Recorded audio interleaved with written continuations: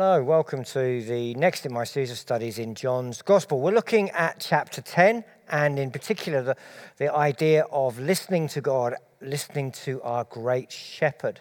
Lots of you will know that I enjoy walking, and I'm walking the coastal path of Britain when I get some time. And occasionally on a walk, there is a moment where you need to decide whether to go forwards or backwards. Most of the time, I try and park my car at the end of the walk and get public transport back to the beginning, and then I'm walk towards my car, and that works out fine. But occasionally, public transport doesn't work out, and you have to walk towards the train or the bus.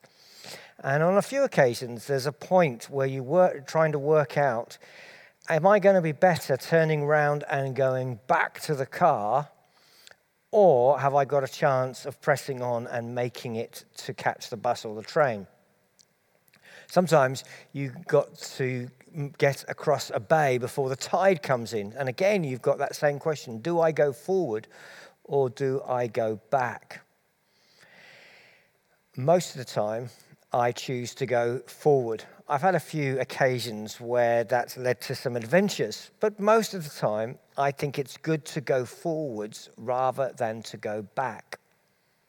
Sometimes it's okay to go back, but the very worst thing you can do is to stand still, indecision, afraid, not wanting to go forward or backwards. That's always catastrophic because you don't go anywhere.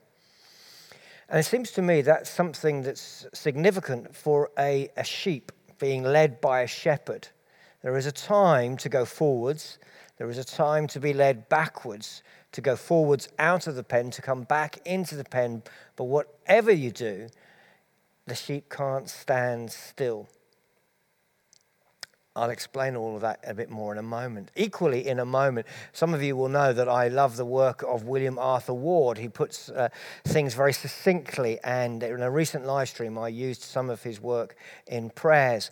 And there's another one of his poems that I want to read, but I'm going to read it at the end. I'm just going to dangle it there for you to hold on to. All of this is coming out of John chapter 10, where in verse 3, we've done 2 studies already on verse 3, and we're going to do the third one now. The gatekeeper opens the gate for him. That's the shepherd.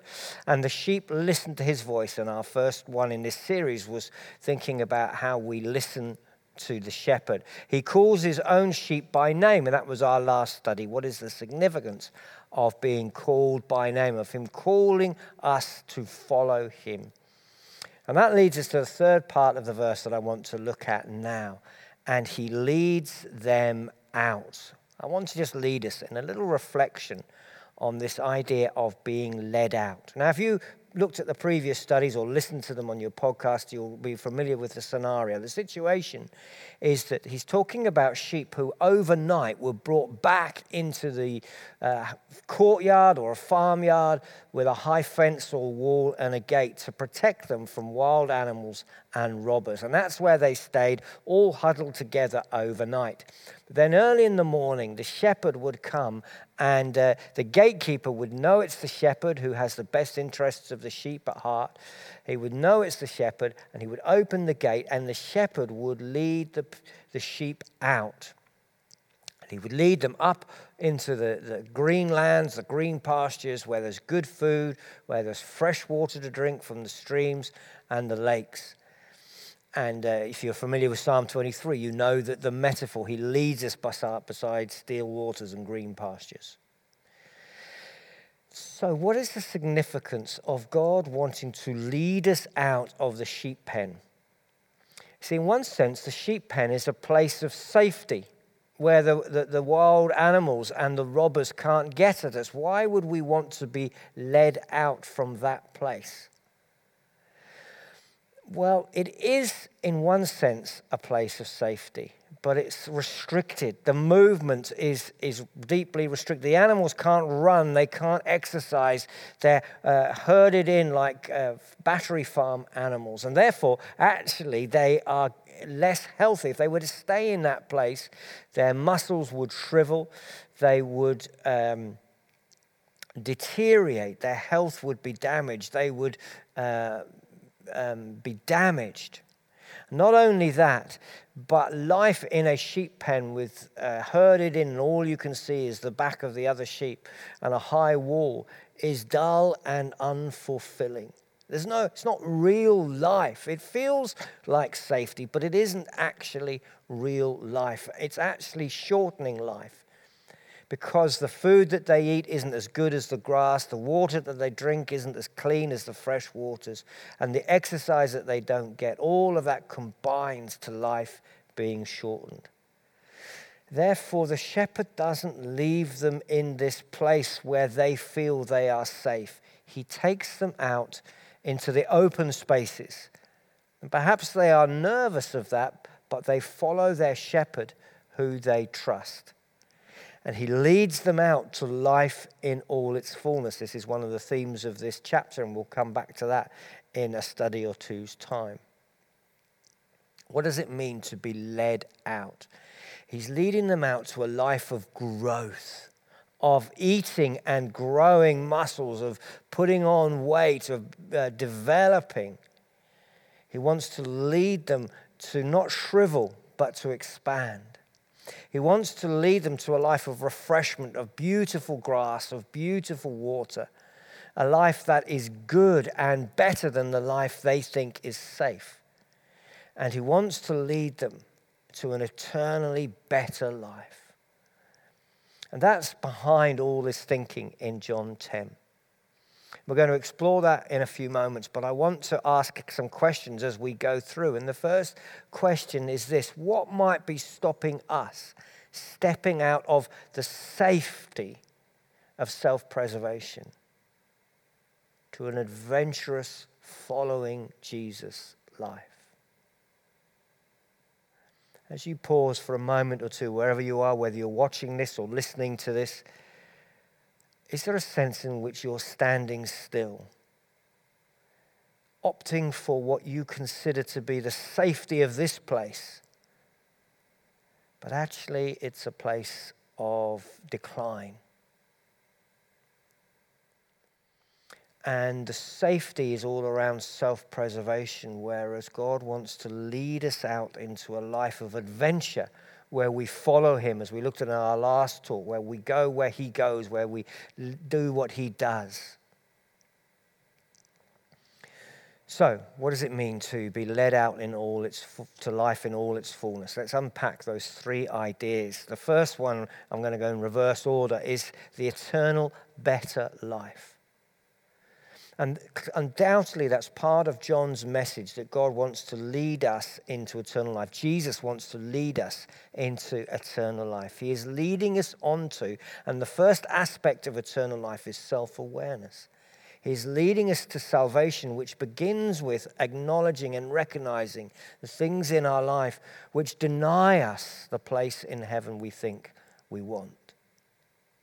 In other words, for God to lead us out into salvation, he has to lead us through confession and repentance. He has to lead us to that place where we recognize that we've fallen short of all that God intended our lives to be. That we're not as loving as he wants, that we're not as faithful as he wants, that we're not as generous as he wants, that we're not as self-controlled as he wants. And that to be led to a better life has to begin with us saying, this place of standing still isn't right. So the first way in which the shepherd leads us is to a realization that we need God, and that we need his mercy, and that we need his grace. And then, secondly, he leads us to the cross. The shepherd takes us through the time of realizing our sin and our shortcomings, and he leads us to the understanding that God, Jesus, has come and died in our place, and that he has come to love us. He leads us to the foot of the cross, to a place of wonder, to a place of thanksgiving, to a recognizing of the grace and the love of God poured out to us to redeem us, to forgive us. And the better life that the shepherd is wanting to move us forward into is through self-awareness and to the cross. And then beyond the cross to the assurance of salvation, to the knowledge that he has died in our place and that he has placed his Holy Spirit within us, such as a seal and a mark and a guarantee of our salvation. And he wants to lead us to the place where we know that we are his children, and that we know that we are his friends, and that we know that we belong in his kingdom. And he wants to lead us then to this realization and expectation of heaven, where there is no more sadness, and as I often say, there are no more tears, there is no more death, there is no more injustice, there is no more evil, there is no more selfishness, there is no more anger, there is no more fear, there is no more bitterness. But there is this glorious place of salvation, of the fullness of all that God intended for humanity, where love abounds and peace, shalom, security is king under the lordship of Jesus. And the shepherd wants to lead us towards that destination through self-awareness, through the cross, and through the assurance of salvation. And as we are moving towards that destination, he wants our present fears to be changed by the knowledge of where he's taking us. And so a few questions to pause at this moment. Firstly, what repentance is God leading us into? What are we beginning to sense and feel and acknowledge and see that God is saying, that's not how I want it to be. I need you to turn away from that. I need you to own up and acknowledge that. I need you to stop making excuses, and I need you to come to me for forgiveness. And what assurance is God leading us into? What faith as we breathe in and eat the Word of God, and as we understand and fully grasp what Jesus has done on the cross, what assurance is he saying to us? Lord, look, have peace. Be at peace. Let your guilt be free and gone. And finally, how might our future life be leading us to a different life now? As we are being led towards eternal life, how does that affect the way we live now? How does that inspire us to take steps forward rather than to stay in the sheep pen? The second element of the life of in all its fullness that he wants to lead us into is what I'm calling refreshing life. Those green pastures, those still waters. And I want to suggest three things for that metaphor. Those beautiful waters, that green grass, is forgiveness that brings freedom, and he wants to lead us to that. He wants to set us free from shame and low self-esteem and bitterness and regret and all the chains that guilt brings. He wants to bring us the freedom of forgiveness, the freedom of having a new identity in Christ. And the refreshing life is not only forgiveness, but it is a purpose that brings significance. That he wants to lead us to follow him and to know the life that he created us for, which wasn't to be enclosed in a place and confined sheep pen. He created us to love. He created us to make a difference to the people we live alongside. It often isn't dramatic, but it is always powerful and significant to be the people of love that God commands us to be. This is his commandment, that we would love as he has loved us. And that brings a sense of fulfillment and purpose and achievement at the end of the day that many of us don't always see, but when we do, it's so powerful to be able to look back on the day and say, I brought peace to a person. I had a word of comfort. I listened. I was there for someone. And that is meaning and purpose far beyond all the wealth creation and all the self-centered pleasure seeking of life. To be able to say, today I did what God asked of me to make this world a better place for one person, to provide that love and care. And that we can then look back upon weeks and months and years and a lifetime and say, I was an instrument of your good news. I was an instrument of your love and care. I saw strangers and I welcomed them in. I saw those who were afraid and I brought your peace.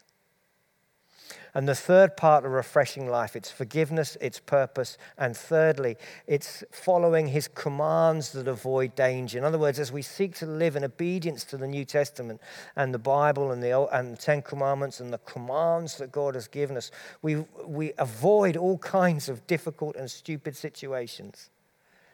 That when we exercise self-control, the life goes better for us. It's refreshing. When we are truthful, life goes better for us. When we are generous, life goes better for us. When we forgive others, life goes better for us. When we rest and observe Sabbath, life is better for us. When we look after creation, life is better for us. When we look after the weak and the vulnerable and stand against injustice, life is better for us. So the refreshing life that the shepherd wants to lead us into is forgiveness that brings freedom, purpose that brings significance, and commands that avoid danger. So some questions to reflect on in this area. What love of others is God leading us to? Which people? What actions is God saying, I want you to do this week, this day for this person? Where is he leading us to love our neighbor? And what commands is God leading us to do more to obey? Where is he prompting us and saying, look, if you do this, all will go better for you in the land. If you seek to obey my commands more. What commands are, if we're honest with ourselves, we say, I'm only half-heartedly keeping it, or maybe I'm not even keeping it at all. To love the Lord our God with all our heart, with all our soul, with all our mind. The greatest commandment. Where might God be saying, I would love to lead you into more refreshing life if only you would keep my commands. And lastly, the life that he wants to lead us into is a life of growth. The sheep don't grow in the pen. They grow when they're out free. And where does God want to lead us that will bring life? Where we might grow more like Jesus, because that's life. And how does he do that? How does a shepherd lead us to be more like him? I want to suggest 4 things. Firstly, that he leads us through our conscience correcting us, that we become more like Jesus as we hear the whispers and prompts of his Spirit within our conscience saying, don't do that, stop doing that. Make the effort to do this. And that's our conscience, is the shepherd leading us in life and growth to be more like Jesus. And standing still in the sheep pen is to ignore our conscience. Secondly, the shepherd leads us to be more like Jesus by placing in our lives opportunities to act like Jesus. People who come our way when we have the choice to respond as Jesus would respond, with compassion or generosity, or with words of truth, standing up, standing alongside, praying for, bringing healing, bringing deliverance, binding up the brokenhearted. And the way God leads us is to place those opportunities in our lives and say, respond and learn to respond like me. And so part of the way the shepherd is leading us out of the safe but ultimately stifling life is for us to embrace the opportunities to love that come our way. And thirdly, what are the gifts and skills that he is developing in us, that we begin to notice that by his Holy Spirit at work within us, we become better at some things. We become able to do things in a particular way that perhaps others can't. And it's his leading. And he says, look, I've given you these gifts and I want to develop them in you. Will you use them for me? There is a parable that Jesus tells about those who were given gifts but were afraid, and one buried it in the soil and it bore no return. And he says, use your talents for me. And sometimes we can bury our gifts because we're afraid and because we stand still in the sheep pen. But he wants to lead us out to use our gifts, our particular shape of being, our particular place in the body. And lastly, he leads us by developing us through the lessons we learn. He shapes us through our encounter with life. What is it that we've learned as we look back over life that God is leading us into? That William Arthur Ward quote is this: "The adventure of life is to learn. The purpose of life is to grow. The nature of life is to change. The challenge of life is to overcome. The essence of life is to care. The opportunity of life is to serve. The secret of life is to dare. The spice of life is to befriend. The beauty of life is to give." Our final questions for reflection. What might be stopping us stepping out of the safe place of self-preservation to an adventurous following life? What's stopping us going forward? What's causing us to stand still, paralyzed in front of the lights, perhaps? And then, how might our future life, the destination that he's calling us to through his salvation, how might that inspire us to live a different life now, knowing that we are on our journey to a beautiful place of eternal joy? How then might we live this life? What repentance is God leading us to? And finally, what opportunities to love like Jesus is God leading us into? What this week do we need to step out and say, I will go where you are leading me. I will be what you ask of me. Let's pray.